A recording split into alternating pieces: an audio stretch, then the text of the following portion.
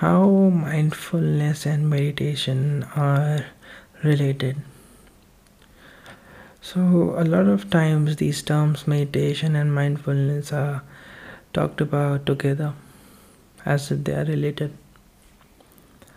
So, this actually means that as you meditate and you become meditative, as you sit down, take some time to focus upon your thoughts, emotions, and your day to day lives, you become meditative. And this makes you mindful as well. Mindful simply means being present in this moment, being mindful of this moment, being aware what's happening in this moment. And meditation is just exercising our brain's muscles to learn how to focus in this moment. So that's why meditation helps us become mindful.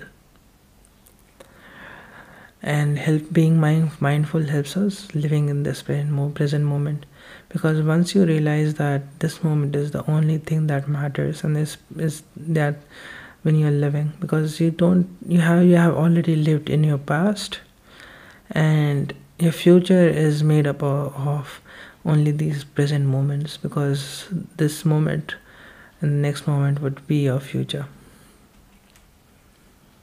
So the only way to live is to live in this moment, being mindful of this moment, because this is your past and the future at the same time. This is everything.